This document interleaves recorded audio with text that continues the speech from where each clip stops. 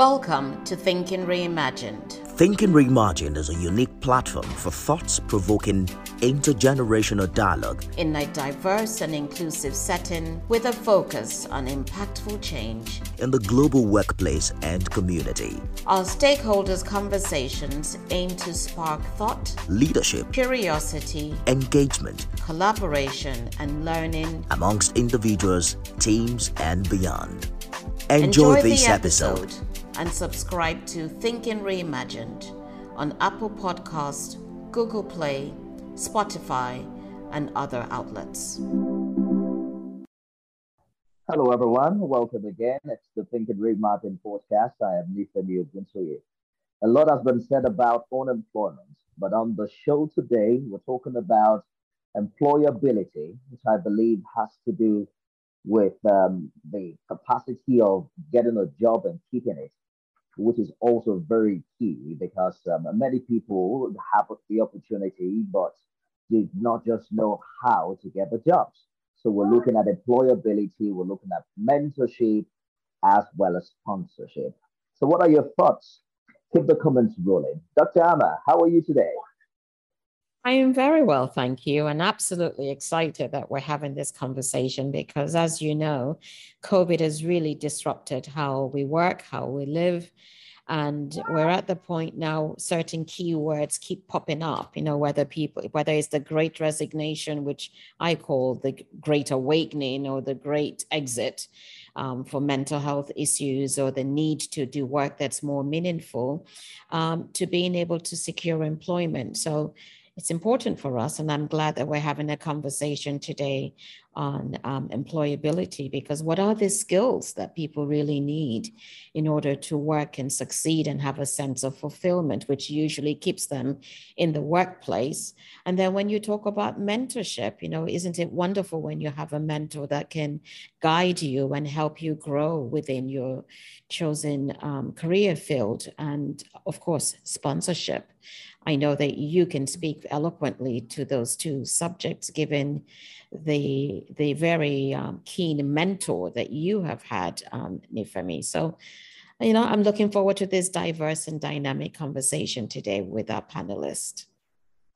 Absolutely. I'm also glad you could make it because you're a chief mentor yourself. So you're bringing your years of experience to be in this conversation.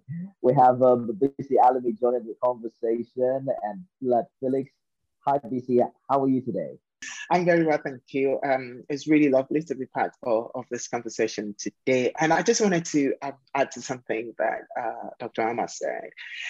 As someone who employs people in Nigeria, I'm really, really excited to talk about this, to share my frustration, but also to share the lessons that I've learned over the past 6 years that I've now, I think at this stage, I have about 7 people that are employed under me.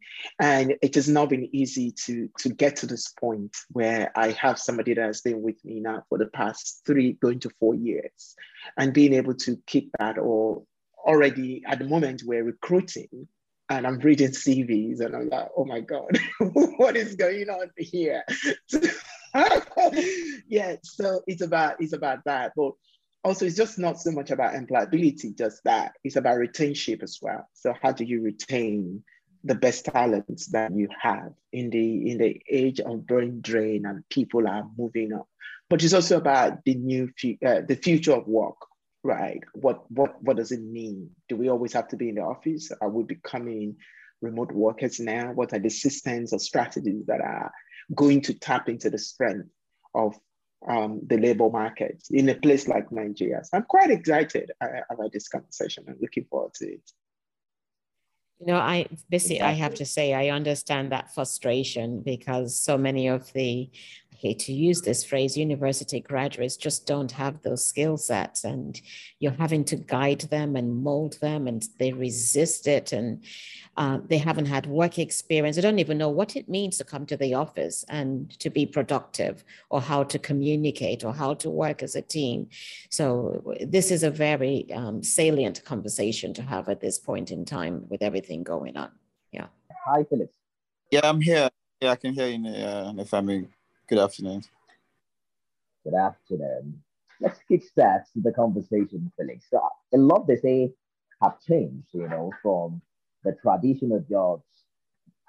Miss Dr. Amma just talked about post-COVID realities. But what do you think are those principal components, particularly when it comes to the ability to get a job in our current reality? I think, like Dr. Amma said, is we have realized, post-COVID, a lot of things are now possible. There are a lot of organizations or offices that didn't know that staff didn't even know that they can actually work from home. Some jobs never explored this aspect of reality, but with COVID, we realized that this is actually possible, and it was even more effective as staffs were, as studies showed, more productive working from home than even coming into the office. However, with trends and developments and all of this in play, it's become more difficult for people to even again gain employment, because the standards we are looking for, or employers are looking for, people are not ready. Like Dr. Amma rightly said earlier, people are not ready to get trained or to listen enough to, BC said earlier, you have to read through some applications or some applications of applicants to realize how badly things are getting. So people really are getting stuck. I think I like the fact that where the conversation is currently going. The two topics of what we're looking at today, which say something employability and mentorship, because mentorship currently right now has a big role to play in all of this, because people are looking at mental health. People are looking at there's this get rich quick scheme. Nobody really wants to work. So even those who are willing to work, the encouragement they need too much, especially in our current climate, like our society, Nigeria, if we are to bring it home. So it's really not even encouraging to want to work. So the conversation is huge and it's big, and it's not something like I can actually, so I'm actually, like everyone, excited to listen to this. I'm more here as a listener today than just because I'm a startup myself. I'm an entrepreneur who's just getting into business. So I'm looking at mentors here. I have my mentor here speaking, I'm listening, and I'm going to learn a lot from Dr. Amma and basically people who have done this and just learn. And I'm basically here to learn today. That's what I'm going to say. Well, Felix, thank you for joining us. I do want to bring this caveat up, and I think it's important in this discussion. The experience of employment globally varies, depends on where you are. In some areas, the digital age has been embraced and is possible. But when you bring it to the African continent and further down to Nigeria, one has to be realistic about the limitations that occur, whether it's the fact that there are not enough jobs because we've got issues of underemployment, or that they do not even have the tools that they need to work remotely, or the fact that there is still a cultural belief that you have to be in an office in order for you to, quote unquote, be productive. But having said that, there's also the reality that working does require the formation of relationships. You need to have a relationship for you to work. So making sure that you have those people skills, those human skills that enhance the potential to be employable is important, as well as having a mentor who will support you in the process of developing your career path and being on the right track so that you can have promotions, so you can at some point in time, recognize that you've reached the zenith at some companies and you need to shift somewhere else to grow further. But I do think that there's some issues here that could be particular to the culture in Nigeria, as well as beyond the Nigerian. So we tend to have a global view on this platform, but we certainly recognize that there's a bit of a focus here in terms of Nigeria as a whole. But I would like to hear from Bisi what his thoughts were, because, he's going through all these CVs, and I've been through this process with the CVs. Everything looks nice and glossy. So Bisi, share with us what's going on with those CVs you're coming through. Yeah, well, before I go to those CVs, I actually wanted to take up three things that you said that I think are very poignant. That is one, remote working. Since we started the foundation in Nigeria, we don't have an office, and it was very deliberate. It was very deliberate for us, one, in the area of security, not for us to have an office. But two, I was very determined to change the culture of work right from the onset. And with my new business, I'm using the same method. I want to change the way that work happens. And this was long before COVID. The foundation started in 2016. So long before COVID, I was very clear in my mind that I'm not going to have an office space. So I questioned myself, in a country like Nigeria, what do I need to do? I think the issue with remote working is of two things, right? And you said one of them is control. A lot of Nigeria leadership format is built around control. The ability to be able to see your staff and know that they are doing what you want them to do, which is about trust. Because you don't trust them, you cannot let them out of your sight. You have to be there with them. And because we build a culture, and it's a global thing, but the world is overlearning it now, or is unlearning it. We build a culture of 9 to 5 of expectant productivity. And we don't understand that. Maybe somebody cannot be productive between 9 and 11 o'clock, but a person can be productive from 12 o'clock till 6 p.m. And that's okay. So the concept of the office hour needs to change. So what did I do to share my first experience? I realized that, one, everybody in my team will need a computer. Everybody has a laptop. I realized that everybody will need internet. So we bought dongle for everybody. And every month we top up that dongle so that everybody has got internet on their phone, on their dongle, so that they can use their computer to connect with it. And we are very specific about what we consider as working hours. And we say there is no fixed time of working hours. If there's a project that needs to be done, you get the project done. You tell us when you can finish the project and you get it done. But we put into consideration, light and all of those things. And this is the flexibility that we can incorporate in Nigeria. I don't think this is a global thing. But like I said, I think the issue is predominantly because employers want to control. And because they want to control, they want to see what you're doing. And so if you're not productive at the time that they want you to be productive, it affects your own mental health as well, because you see yourself as a failure.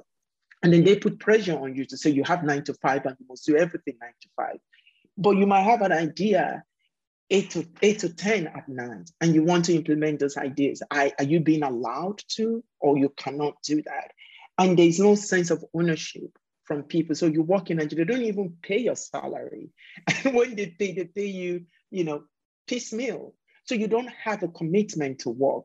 But in some cases where people do have commitment to work, they see their job as something that they are passionate about. And it doesn't matter, they can even pick up their computer and work on a Saturday or on a Sunday. It's because they have a level of commitment. And employers or leaders will have to rethink the relationship that they have with power and with control when it comes to management. Now, sorry for going on a rant, but to answer the question around the CV, it was very interesting because we are recruiting for 3 positions. And one of them, who happens to be a lawyer, was graduated about 2 or 3 years ago. sent in a CV, and I was talking to my colleague, our head of HR yesterday, said, can you understand what this person is saying?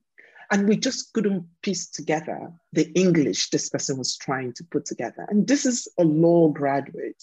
I graduated about 3 or 4 years ago. I mean, I'm not one that, I don't have the best spoken English in the world, but it just saddens me that the level of under-education that we have, and we're competing on a global market, Dr. Amar, because I have somebody that I mentor in Lagos who works in tech, who is working from Ibadan for a fashion house in Germany.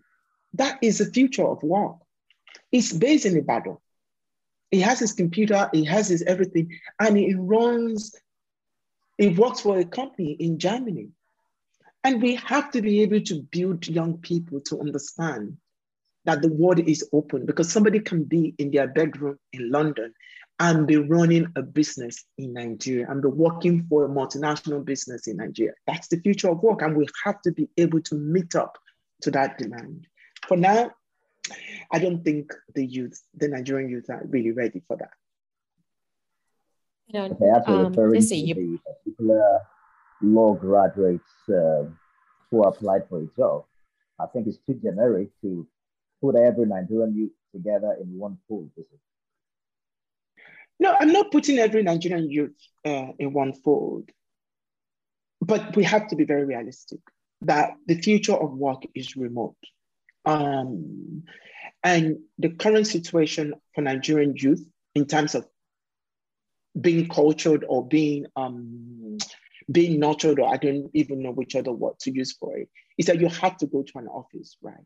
And you have to be seen, and that is your level of productivity. But we are not going to also take away from the fact that ASU is going on strike. ASU has always been on strike. Nigerian students spend more time off school than they spend in school, right? And these are the people that are going to compete for international jobs. It is not rocket science. It's not going to work, because you look at a 20-year-old undergrad in the UK who is in front of his or her computer, who is answering questions who is 10 years, light years ahead of his or her compatriots in Nigeria. It's the reality. This is not a matter of, trying to blacklist Nigerian youth. It's the reality of the world that we are seeing. And until something is done about it, the Nigerian youth are not going to be ready for international competition. It's a fact. You know what, if I could just pick up from there, what Bisi is referring to is employability in the true sense of it, which goes beyond having a degree, having a certificate. Nigeria is very good at presenting, graduating students who have, I've said this many times, have the skill set to regurgitate what has been given to them. They take copious notes and they present it, and the professor, the instructor, wants to see what has been delivered in the lecture. And so they graduate, but they don't always come out of university with this skill set that sets them apart so that they can get the job and be able to perform that job. So simple things like teamwork, confidence building, critical thinking, curiosity, motivation, these are not things that are part of the fiber of learning in the culture.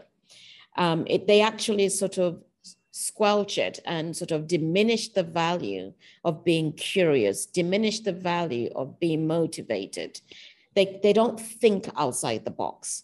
And I say to many of our mentees all the time, open your aperture.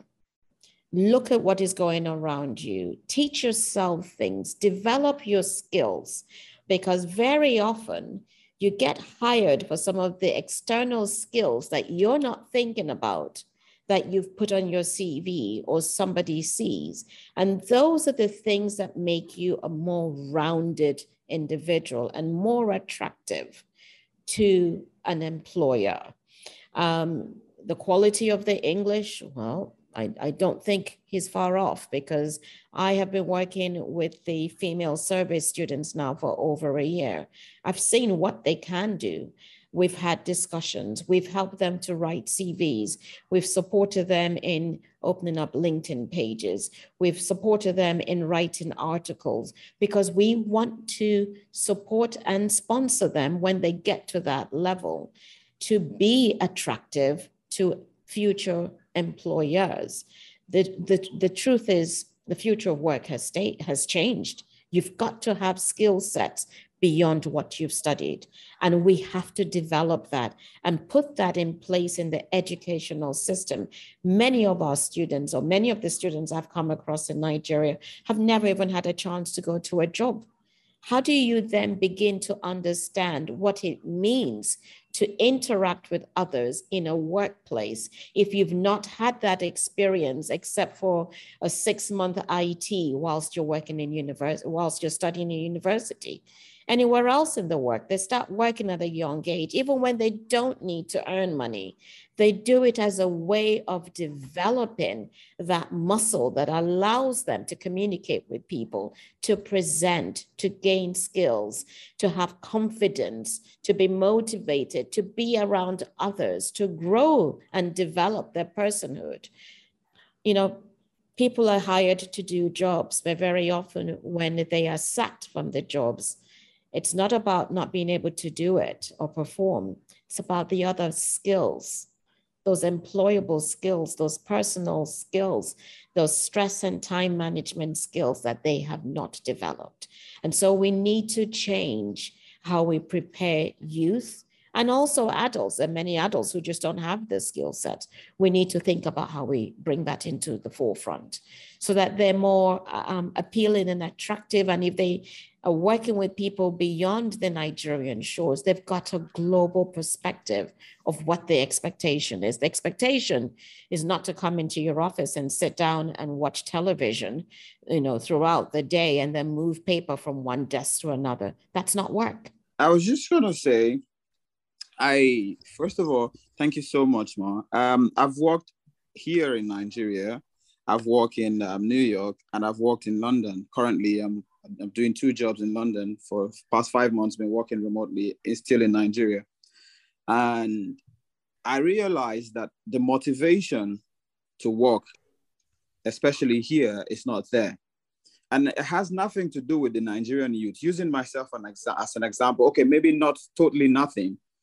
The blame, it shouldn't go to 100% to the Nigerian youth. First of all, we'll talk about the culture, the environment, the background, how things are done, how the work environment is here. For instance, in the UK, when I started as, I think as a field worker, I knew nothing about the job, absolutely nothing. But the company trained me with their own money. And 2 months later, they realized, oh, you went to school. Can I see your CV? And then I was brought back into the office as a clerk. 3-4 months later, I was made a care coordinator, which is the position I currently apply. I'm working till date. And now in that time, I was encouraged. I was pushed. I was where my knowledge was not enough to carry out to do this job. There's always someone there, the head, who's ready to tell you, okay, you know what? We're going to organize training for you. We're going to do this. We're going to do this. There's always this push to get you to your destination. Now, this is an environment that supports this, that encourages you. Now, back home, our environment doesn't really support this because of maybe lack of employment opportunities. So there are always 1 million persons waiting to take over from you if you are not doing what you are supposed to do. So the Nigerian graduate has to do double, because I see us doing better out there. But when it comes back here, it feels like we're not ready to leave, or we're not ready to do anything, or we're lazy. But when we go out there, we do everything. Like, you could go to a university in Nigeria and then you can't even come out with a 2-1. But you go out there and you see people make first class, and we know they don't play. So maybe the fault is entirely not ours. Maybe it's the environment or the culture or the working system. So a lot has to change, and from the system, and then there has to be mentors who are really or intentional. Like I have a mentor who's intentional, Peter Aman Boyo. He's intentional about my work, my life, how it grows. What are you doing now? What are you not doing now? You need to be with this kind of people and not this kind of people. So when the Nigerian youth really have someone directing them, because I cannot be working in an office in Nigeria. Today's 25th, I just got paid from my job in the UK. How many Nigerian youth working even harder than myself will be paid at the end of this month?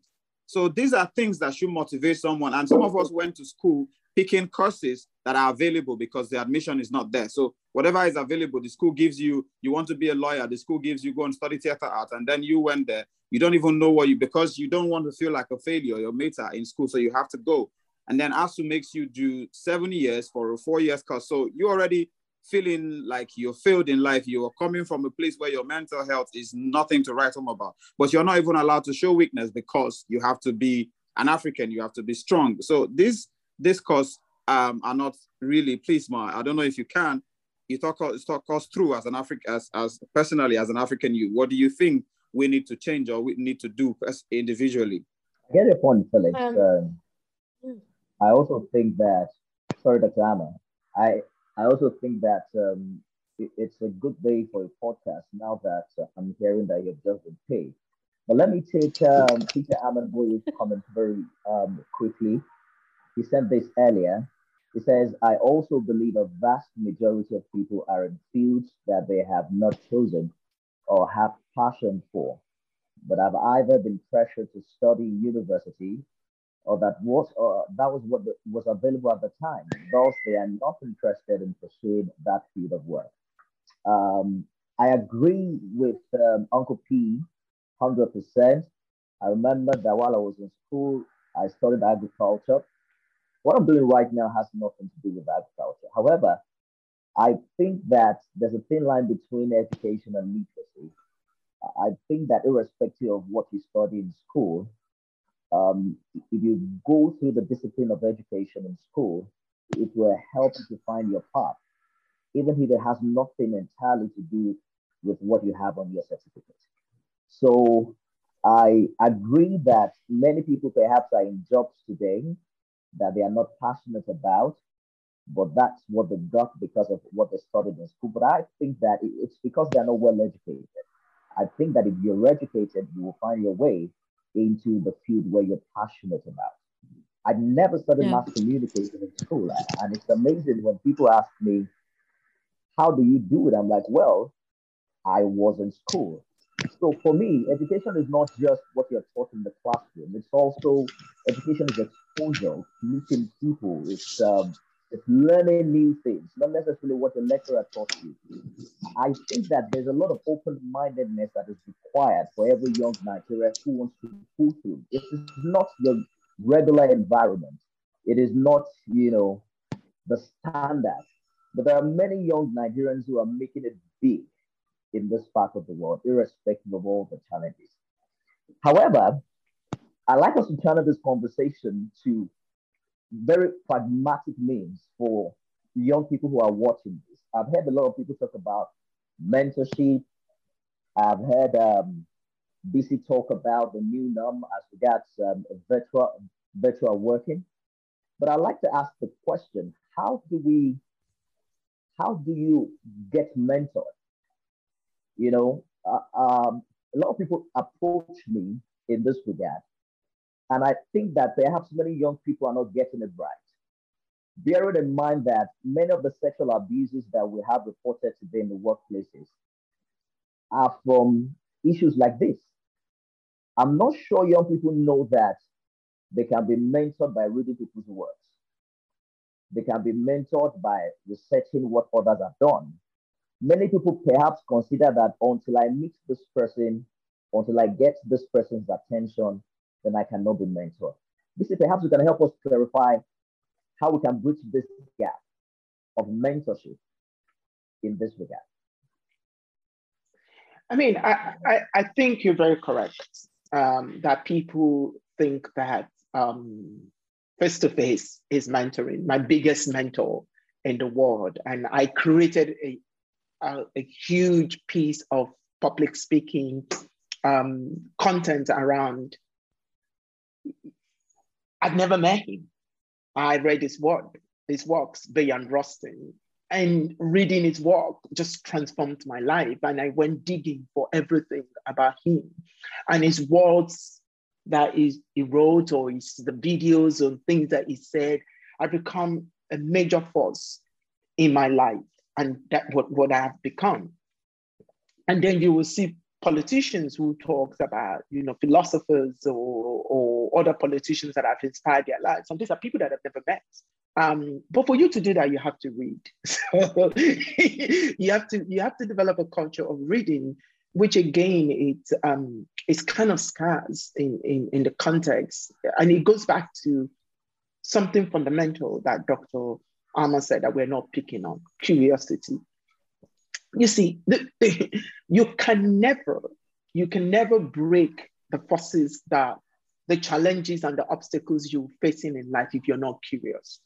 And if you want to have access to mentorship, right, to mentoring, you have to be curious, because that's the only way you can come out of anything that you find yourself.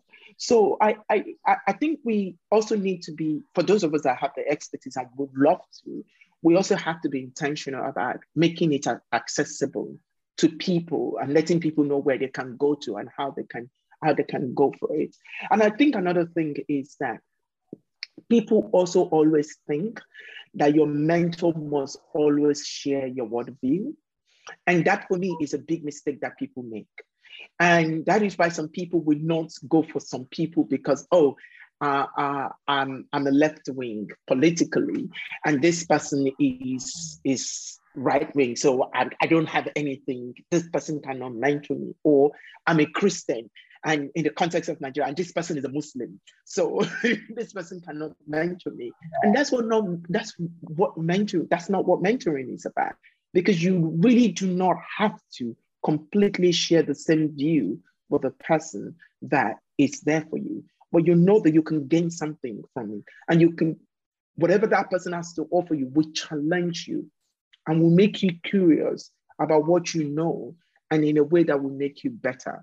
So people have to know what is in it for them in terms of mentoring.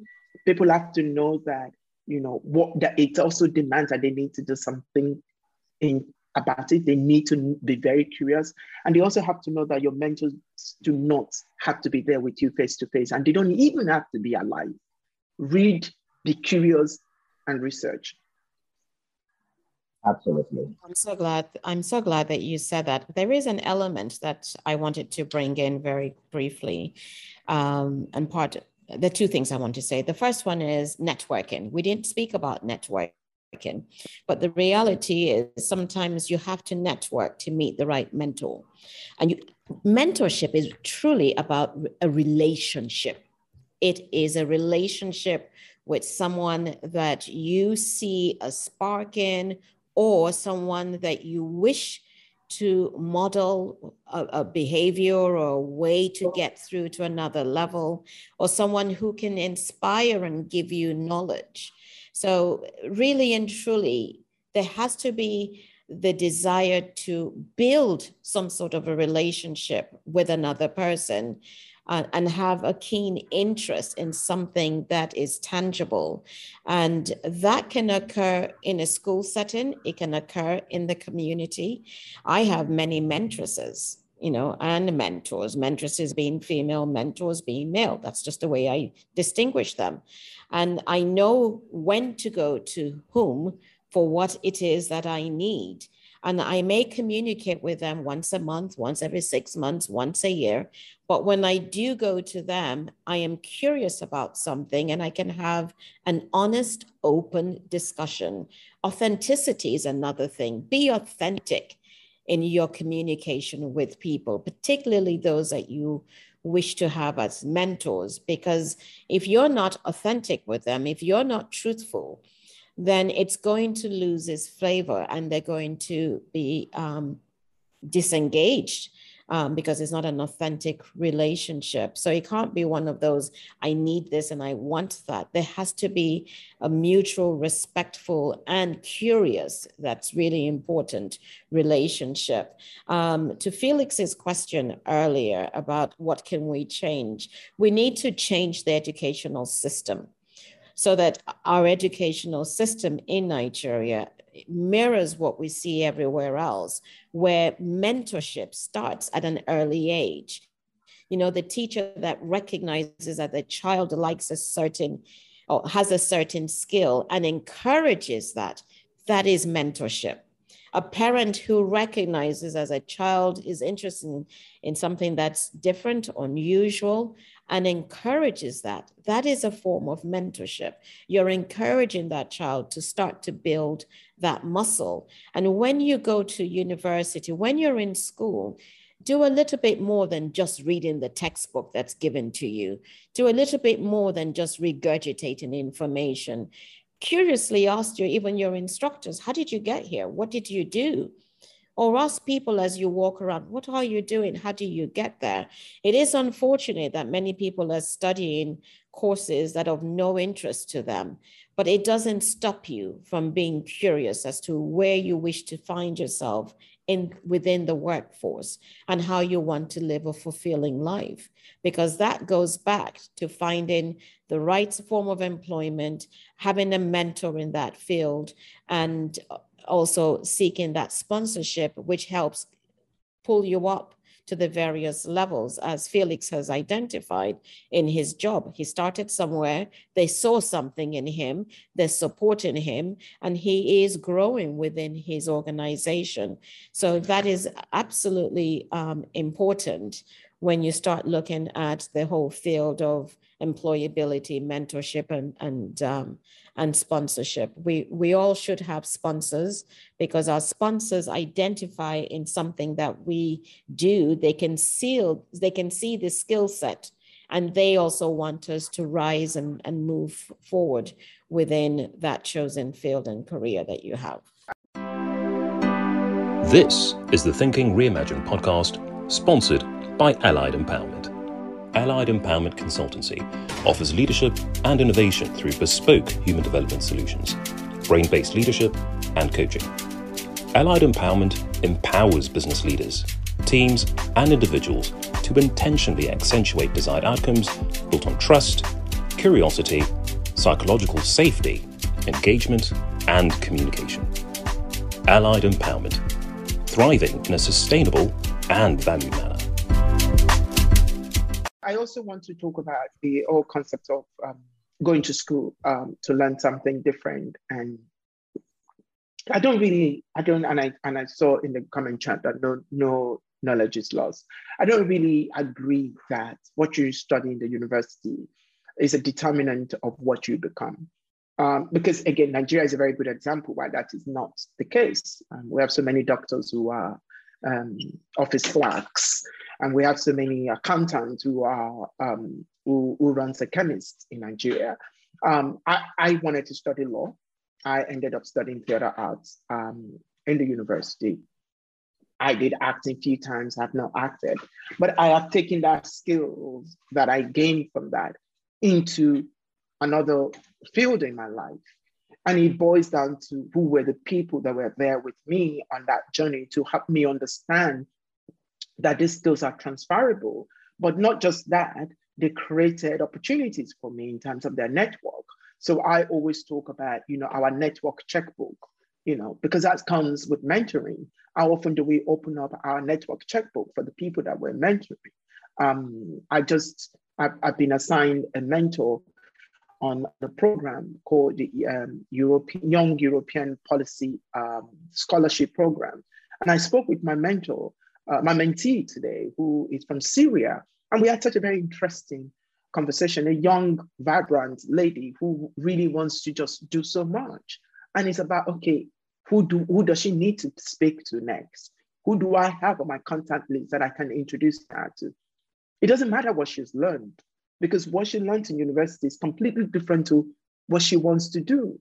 And it's for me as a mentor to see that and to be able to create opportunities and also to understand that in 5 years, she might come back and say, no, I don't want to do that anymore. I want to do something else. And it is okay, right? Because nothing in life is set in stone. So, and I told her that it's okay for you to come back in 6 months and say all these plans that we have are not the way that you want things to work. It's fine. So don't hold yourself back from being that. Just be free and explore that. And it's about, again, it goes back to the curiosity that you talked about, Doctor. Yeah. You know, Bisi, I was thinking about something else as you spoke, and I realized that there are many times where people go into companies, they start their careers, but there isn't much development, career development, and that needs to be infused into organizations, because that is how people continue to have that sense of belonging.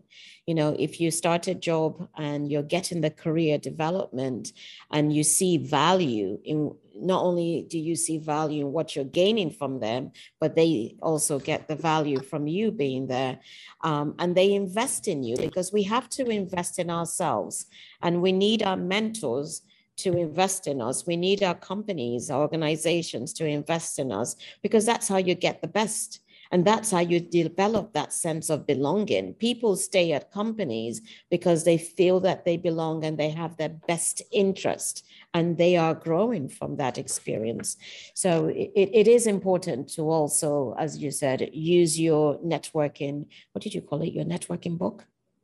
You've got your checkbook, your networking checkbook. Your networking checkbook. I'm going to start using that phrase. I use the word network, but we all have a networking checkbook, and we can go in there. There's also a bit of resistance I've noticed in Nigeria to using that networking checkbook. They feel that if they network with you or give you somebody's number, that somehow you may not come back, or that person will not look at their work or all of that. There's no need for that. There's enough energy in this world, and there's enough curiosity and creativity. And really, when you network, you grow you grow your brand, and you also begin to interact with others who may not be from that field, but can add some value to what it is that you're working on. So networking is very important, and it should be part of an employability skill set that people develop, starting at a young age.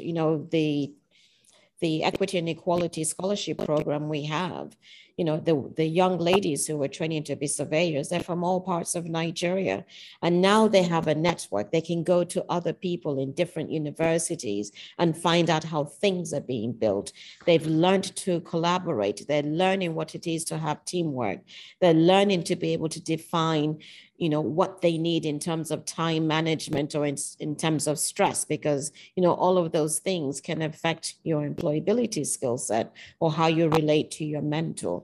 But there needs to be a little bit more emphasis on that. Whilst we enjoy that abroad, it's not something that's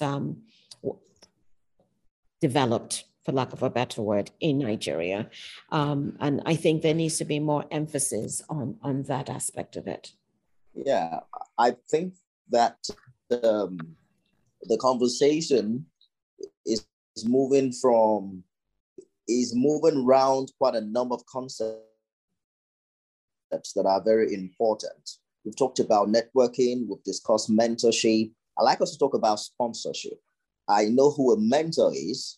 I'm not quite sure that I'm familiar with who a sponsor is. However, one thing I've noticed is that networking is really key. Someone reached me recently. He had gotten a job on the TV station, and then he needed a guarantor, and he wanted me to be a guarantor. And I thought, why not? I thought it was just something, minimal, that I was just going to sign a document and go. And then I found out that there were lots and lots of expectations. If he runs away with the company's money, I'm going to be liable for it. I had to put my name, my home address. And then lately he sent me a message that they needed a photocopy of my ID card. It sounds so much like, if you do not have people capital, you're not likely going to get a job in Nigeria, because only a very few people can go to the extent of putting their entire career on the line because somebody got a job. So I don't know what the concept of sponsorship really is. It sounds more like someone who can stand in for you and then, make recommendations on your behalf. But how do you grow these relationships? You talked about networking, we've talked about mentorship. How do you grow it to a point where you now have a sponsor in that? Well, I would just say this. Sponsorship is the next level up from mentorship. You build a relationship with your mentor, and your mentor sees the development, the process that you're going through, that you've taken on new skill sets. You've been able to show your growth.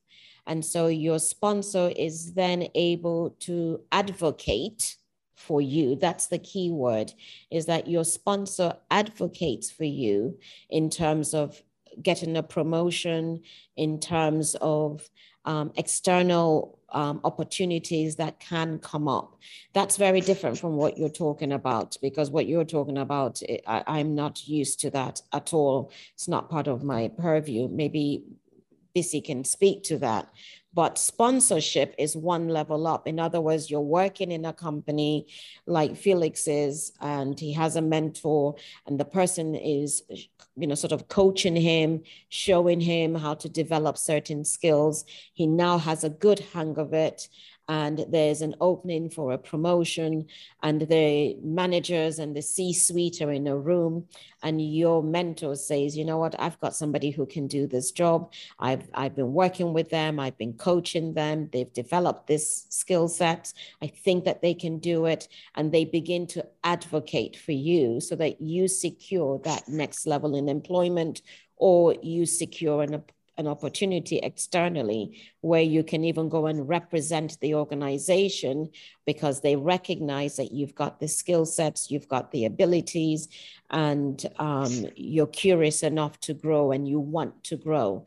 So it's just one step beyond mentorship. So having a very often your mentor becomes your sponsor. And that's why we talk about mentorship and sponsorship. How many of the mentees have made it to that level? Perhaps you can do a percentage. Are you talking about my new group of mentees or past mentees? No. Because I'm talking about generally. People, yes. I was curious about finding out how many of your mentees made it beyond being a mentee to having you as their sponsor. Can you, give us a percentage, roughly? Well, I would say that probably 80 to 90% of the people I mentor, I will sponsor. But, if I don't see the dedication, the motivation, the curiosity, the personal growth, or the desire to motivate themselves to learn the next things, I very often will say, I don't think this is going to work in the long run. But if I'm going to sponsor you, it means that I am speaking for you. I'm advocating for you. I believe you can do this. So I'm going to put myself forth as the person to say, very capable, can do it, may need some more support. But the mentorship sponsorship relationship is very critical, particularly in the job setting, or if you're trying to grow your business. I mean, I have one or two sponsors myself, and I speak to them, but what my sponsors do for me is very different. My sponsors sort of hold the space for me to create, because creating is important to me. So I can go to my sponsors and say, I've got an idea and this is what I think it is. And then they may ask me a question or two. And from those questions, I'll say, you know what, I've got to go back to the drawing board. That's what my sponsors do for me, is they hold the space for me to create, to be, and they will just do their own little thing that helps me just go one step further so I can move forward. Bissy, what do you have to say about sponsorship? I actually find the concepts raised by Nathan quite interesting, that you have to be financially, you have to become a guarantor for someone's employment. I've never heard it before. I'm just hearing it for the first time, and I find that very interesting. And what jumped out to me is also, it goes back to something that Felix was trying to talk about, and it's about the lack of trust. I think one of the biggest obstacles to young people having access to a lot of opportunities in Nigeria is because the people who hold power, the gatekeepers, don't trust themselves enough to trust young people to be able to do things. So if you are already anticipating that the person you want to give a job to is going to run away with your equipment, then you need to check yourself and check that something is wrong with you. And it's not so much about the person that is coming in. And imagine a very talented young person who has all the requirements to do the job, but doesn't have someone like Nifemi to come and sign some piece of paper for them to be able to get a job. That's how the person is going to be unemployed and will be struggling. And these are serious issues that, you know, we need to find a way of engaging with people that have the power to employ, to actually think through. Because what was wrong with insurance, right? You can actually insure your items so that even when they are lost or taken away, the insurance company can pay them back, instead of trying to drag someone else in.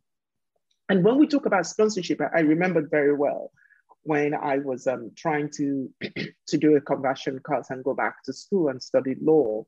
I needed to get a law firm that I could work with, and they could sponsor me to go back to university, which means I will work with them, and then they will pay for my school fees, and that would be the process where I would develop my career. Basically, it wasn't so much about this idea of, you know, having somebody give all their life's detail for me to be able to get a 50,000 naira worth of job that possibly would not even pay my salary at the end of the month. It's just quite unfortunate. And also, you know, the whole idea, again, and I'm going to say that I've never been in a position where I've been asked to sponsor anyone. But I would say that, you know, the whole idea of sponsoring somebody, I don't even know what, I'm sorry, because I don't even, because I think the concept of being able to sponsor somebody will be, will go beyond the words of advice that you can give to them. I think it goes to the realm of financial support as well. And I might be wrong. I might be wrong about that, but I've never been in a position to do that. And I can see that Felix has got his hands up. So I was just going to say that most times people are afraid to mentor young Nigerians because of the, I've forgotten what's called now, the mentality, the mentality that your mentor has to give you physical cash sometimes, which that's one thing I want to say. And then secondly, the importance of the physical presence of a mentor in your life cannot be overemphasized. I know Mr. BC said something about reading about your mentor. You don't have to have, you know, contact with your mentor, or you can read up about them, or, you know, follow them differently. But I think the place of a mentor you can call on, or who can call you to order even without you even knowing that you are doing something wrong, is very important in the life of a young or anyone in general. Like you said, Dr. Amma, you have your own sponsors and of course mentors who they do different things for you. You know, you talk to them and they hold up the picture and then you see, oh, I wasn't ready, then you go back. So it's the same thing here, because I am, say for instance, a young Nigerian. I am very qualified, like this is said, and there's nobody like, you know, I want to get a job and there's nobody like Anifemi now to come stand and guarantee me to get this job. So it will be a place of a mentor to actually pick you up from there. And there's no amount of book you can read that's going to actually pick you up from a situation like that. I had a friend who had a Canadian visa and everything. He just needed I thought I'd forgotten then just to leave the country to go study. But he couldn't. And as I speak to you till today, we friends just somehow, I'm sorry to say this, just get him through. Which I think the place of a mentor there with just a phone call, okay, you couldn't do this, let's do this. Or you couldn't do this, let's do this. I was personally dressed to go out somewhere right now. And then my mentor just called me. The conversation we're having is very important. As a startup, you own a business, you're running an NGO, you need to come listen to this. This is what a physical mentor can do for you. This is what I just needed to, tip in. As much as you get a mentor by reading up or following them online or listening to the whatever they have put out there for you to listen and learn from, the place of a physical, like a mentor you can call on, or who is interested in you, who you are not actually having a mentality that he has to give you money or this or that, is very important for us all. Yeah. I'm glad that you raised that point about money, because I've noticed in Nigeria that people think that you're a mentor when you're giving them money, or think that the role of a mentor is to give money. And that's not the role of a mentor. It's to support you in your development, whether it's your career or school development, your learning development, your educational development. That's really it. But I don't know. I mean, I'm fairly new to Nigeria, but as a global citizen, I have to be honest, I'm fairly new and I learn new things every day about Nigeria. I've never known anyone to stand like Nifemi is, to literally turn over his identity and take responsibility for somebody having equipment. I mean, what's next? You're going to be giving them your passport and a blood sample? It's not done anywhere else. I've never heard of it. I'm so surprised by that. But things work differently over here, I have heard. And that is not the role of a mentor. And Nifemi, you in particular, I know you have a great mentor, and sponsorship is there as well. So that's fantastic. But we really need to work more, I believe, on developing this case for teaching people, young people in particular, because we know the African continent is thriving with talent. But that talent needs mentors, and along the line, through mentorship, they will have sponsorship. It's just an amazing resource that we have on this continent that is not being maximized, it's not being utilized. And it has to do with this underemployment, because when they leave university and they have a degree, even if they've read something different from what they desire, they still struggle to have mentorship. And you can go out and be an entrepreneur, but how can you be an entrepreneur if you don't have the resources or access to the resources so you can get on with it? But there's just incredible talent on this continent, and it's not being utilized in any way at all. Felix has his hand up again, and I would love to hear from Osita and Uncle P, as everyone calls him. No, it was just a question. It was just a question. My question is, please, ma'am, Dr. Omar, why do you think Nigerian youths do so well outside of Africa? Because they have opportunity, they seize the opportunity, they have people who support them, who value what they bring to the table. They begin to recognize that they have inherent value, which very often is not seen here. And there is a chance for them to grow. They see the chance and the opportunity to be viable people and to be able to take care of themselves. The level of talent that I see in this country is amazing if they can just put it forth and put it to use. So it's about opportunity. They see the opportunity, they know they have potential, and they have a chance with all the possibilities available to carve a niche for themselves and to grow and develop, really and truly. Can I just add to that, Dr. Amal? Because it's not just, there is that opportunity, but there's a level of accountability as well that comes with it. In the sense that who is holding you accountable for anything in Nigeria? Nobody cares. Nobody cares. But if you are outside of Nigeria, If you're expected to do something, somebody is going to hold you accountable for it. And you know that there's somebody you are responsible to. And you understand that there is a carrot and stick system in place, that if you don't do what you're supposed to do, there will be punishment for that. And if you do what you're supposed to do, there will be reward for that. It's not that Nigerians are stupid people. No, whether old or young. Nigerians know how to push the system. And I have seen that many times from the people that I have employed in Nigeria, but even more so for the people that have moved into this country. You will sit down with Nigerians and they will tell you, oh, this is how to do things, right? And they will tell, oh, just do it this way. Just do it this way. Nobody's going to know. And then you tell them, but why don't you just do it this way? The way that the system wants you to do it. Why don't you just do it like that? And it's because we always think that we can cut the system. And when we get caught and we get punished for it, right, we sit up. So in Nigeria, you're supposed to drive on a particular way. You drive in opposite direction. You know that you can always pay a police officer and you can get on with it.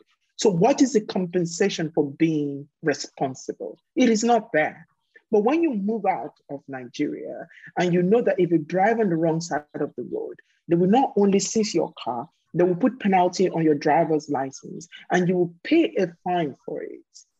You might even go to jail for it. And there is nobody you will pay a bribe to along the way to get you out of that.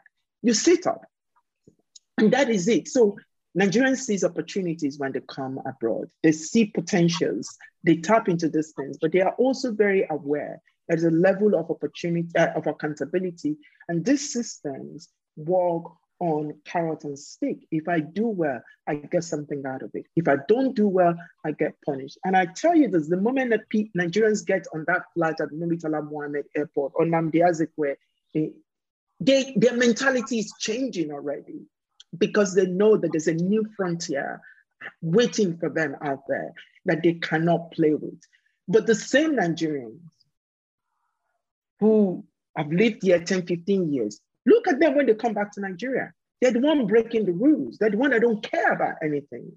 But when they come here, there's something in our brain that just like resets itself. We are so pragmatic. We're like chameleon. We can live anywhere and we can adapt to anything. That's how smart we are. And I just hope that, so many times I just really wish that this smartness, we can use it to better ourselves, better the people around us, and better our country. I think basically there's a sense to which we have to remain optimistic that things are not only going to get better in Nigeria, but that things are getting better already. And I'm going to give you an example. I went to service my car a few weeks ago, and honestly, I did not know that I was driving on the BRT lane. And I was accosted by this policeman who drove me straight away to Lamata. And between you and I paid 70,000 naira that very day. And I told my wife, I said, there's no way on earth, except I am dead, that I'm ever going to drive on a BRT. It was a painful experience for me. But looking back at it now, I think that it's one of the things we need to do to make our country work. I think that some people are taking responsibility for it already, even though we can say policemen collect bribe. But the policeman who arrested me, even after seeing my ID card, did not let me go. He didn't collect a dime from me. He ensured that I did the right thing. And I think that there are a few good people in this country. And if we're going to just remain optimistic, perhaps, who knows, we can get there one day. I believe that Nigeria will get there. It's a very unpopular opinion, but I live and do business in Nigeria. I'm raising my children in Nigeria. So I have a responsibility to at least contribute my little quota to making things right. I haven't gotten, the privilege to japa yet. So I have to keep seeing the bright side in Nigeria. So I'd like us to get a word from the Osita. We have to wrap up now. Hi, Osita Ridge. Good afternoon. I'd like to hear from you. Good afternoon. Yes. Okay. Quickly, I would like to say a few things. Firstly, it was mentioned that most people think mentors are supposed to be sort of an ATM machine, which I think is one of the biggest problems in Nigeria, because the moment you become a mentor, with the poverty level in Nigeria and needs around, and things are really tough, most times you see that you have to support people. And with this in mind, many people who are supposed to be mentors actually shy away from becoming mentors. Because if you get 1, 2, 3, 4, 5, 10 young people that you want to mentor, if each of them have to ask you for 5,000 naira every month to support upkeep, you can imagine what that would be. So I think that's a big problem. But even at that, we all need to be able to let people know, let the mentees know that I'm not your mentor because of money. It's not about giving you money or helping you out financially. There are connections you can make, there are advice you can give, there are opportunities you can show people that they don't even know is inside of them. And this actually makes people lose more, because you want to get money from a person who can show you a brighter side of who you truly are. And the moment you mention money to most people, many mentors shy away. But I don't think that should be a problem, because every one of us can be a mentor from a distance. The truth is everybody's watching us. Everything we say, everything we do, people learn. So by default, we are all mentors. So we'll find a situation whereby most people go online and all they post about is their new belt, their new shoes, where they spent their vacation. And people watching actually want more. That's what's driving the number. Exactly. People want to learn more. So if all we do is show the latest hairstyle we have and show how many shoes are in our wardrobe, we are actually not giving our best. Because just from a tweet, just from a Facebook post, you can actually bring out the best in somebody. There are people that might be depressed and they are looking for how to get out of it. And while they scroll through social media, all they see is a new car, a new shoe, a new house, a new mansion. And they're asking themselves, I've not achieved anything. So you find out that social media in itself makes people more depressed. And if there's no right balance of things we put out there, it's actually not going to work. So as mentors, we have to be able to mentor people that are distant. It's not only the people that are close to us. There are actually many people who can learn and who are learning from us without we even knowing. The truth is, more people learn from us indirectly. So I think it's just something that we have to be more conscious about and use our social media space to mentor people in the right direction. I think that'll be all. Thank you so much, Osita, for your contribution. I think what you're trying to talk about is the entitlement mentality. Yes. I also think that perhaps in some other episodes, Dr. Amma, we might have to focus on how to be a good mentee or something. I think there's a rule book to engaging a mentor, which not many young people are acquainted with. Many people get the privilege and the opportunity to meet someone who can teach them something, but they blow it. It's not about getting the fish. It's about learning how to fish. I'm thinking about it right now. I'm looking at my career life, and I'm thinking of one or two people, who have really, over the years, have not even been mentors, but who have become sponsors. I know that my relationship with Live Abundantly today was a function of my relationship with Michael Fortune. One of those days, I think Mike usually would anchor these programs, and he wasn't chanced, and he said, I know someone who can do it. And amazingly, I just got back from what's this hotel called now? Can't remember. There's this four-star hotel in Ikeja. I just anchored a show there 2 weeks ago.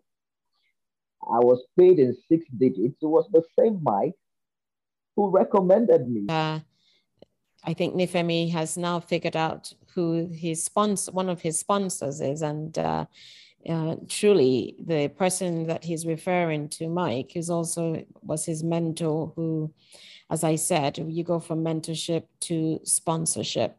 Well, we've been on for quite a while, and I see Nifemi is coming back, but as Nifemi tries to log in so he can wrap up with what his statement, Bissy, did you have something you wish to add to the discussion related to employability, mentorship, and sponsorship as we close?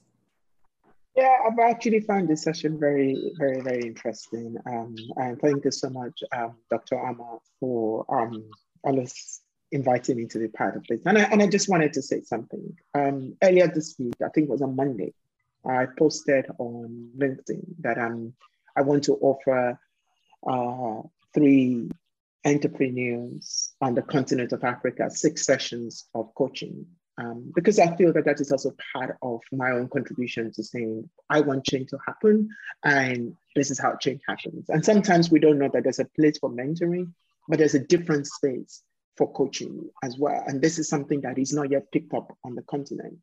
I have received about 10 applications. And I will say this, right? 90% of them are from non-Nigerians. Maybe they didn't see it. I posted it on my Instagram link again. Just only 2 Nigerians have replied out of about 10 emails I've got today. It also says a lot. That is it that the opportunities are not available, or that people just say, I don't know what this thing is and I don't need it.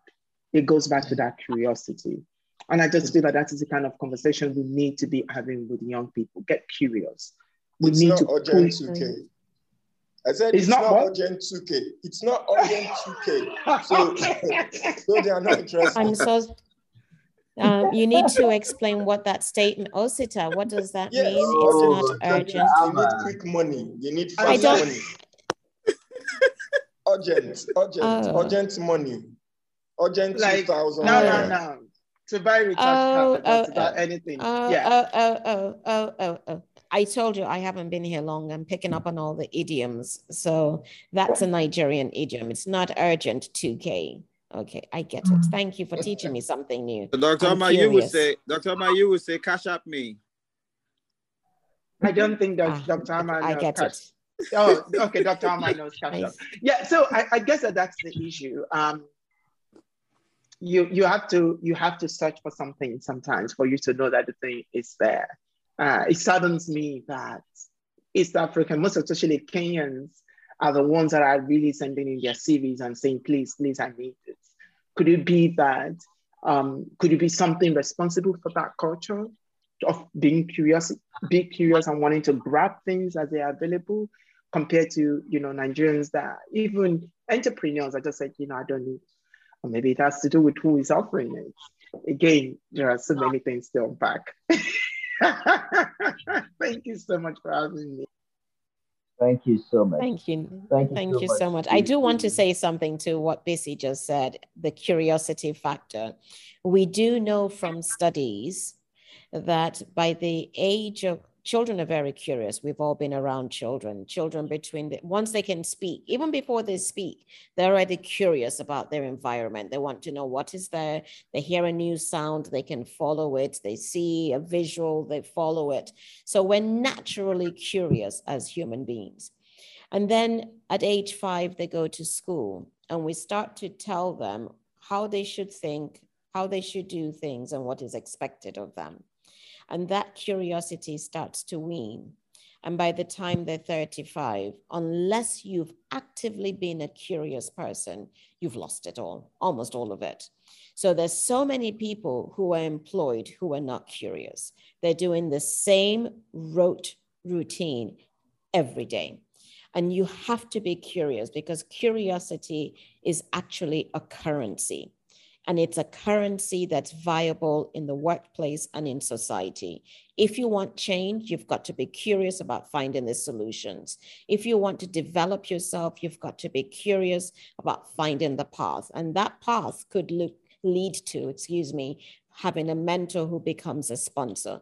But curiosity is absolutely important. Without curiosity, you can't have creativity, you can't have innovation. As a matter of fact, Bissy, you can't even see the value in somebody wanting to coach in you. You've got to be curious, and it's a big thing. Let's go back to the drawing board and get people, children, youth, adults, be curious. If you see something, ask, what is it? If you don't know, go onto Google and look for it. But you can dialogue. As a matter of fact, if you're curious, you can engage in such rich dialogue that can lead to infinite possibilities. But curiosity is a key fact. And Bissy, I hope you will come back because I want us to touch on that word, curiosity. Absolutely. Yes, I would love that. Thank you. Thank you. Thank you so much. There's a lot we've learned today, from curiosity, networking, mentorship, and sponsorship. By the way, now that I can trace all my big breakthroughs to mentorship and sponsorship, I'm looking for a sponsor. Bissy, let's keep the mentorship huddle. Just be my sponsor. Dr. Ama, I am looking for a sponsor. Thank you guys for being a part of the show today. Felix, Osita, Bissy, Dr. Ama, Peter Aman-Boyo, I see your comments. It's a great show. Thank you for sharing. See you again next time. I am Nick from you. Bye for now. This has been a Thinking Reimagined podcast. The executive producer is Dr. Ama, co-producer Peter Aman-Boyo, and it is moderated by Nifemi Okuntoye. The podcast is edited by Nelkan and supervised by Dun Sokwon. Thinking Reimagined emphasizes the importance of transformational conversations which have as their aim the bringing about of the rich diversity of thoughts and, most importantly, powerful and applicable effective solutions and change. The views, opinions, and contributions of the panelists are exclusively theirs and do not reflect the opinions of Thinking Reimagined producers or personnel. Thank you for listening, and we hope you enjoyed this episode. We invite you to subscribe to Thinking Reimagined on Apple Podcasts, Spotify, Google Play, and other outlets. We look forward to presenting another riveting episode next week. Thinking Reimagined podcast is produced by Live Abundantly. We welcome your thoughts and invite you to visit our website, livesabundantly.com. Or you can follow us on social media on Live Abundantly 8. Thinking Reimagined, changing the mindset for a better global society.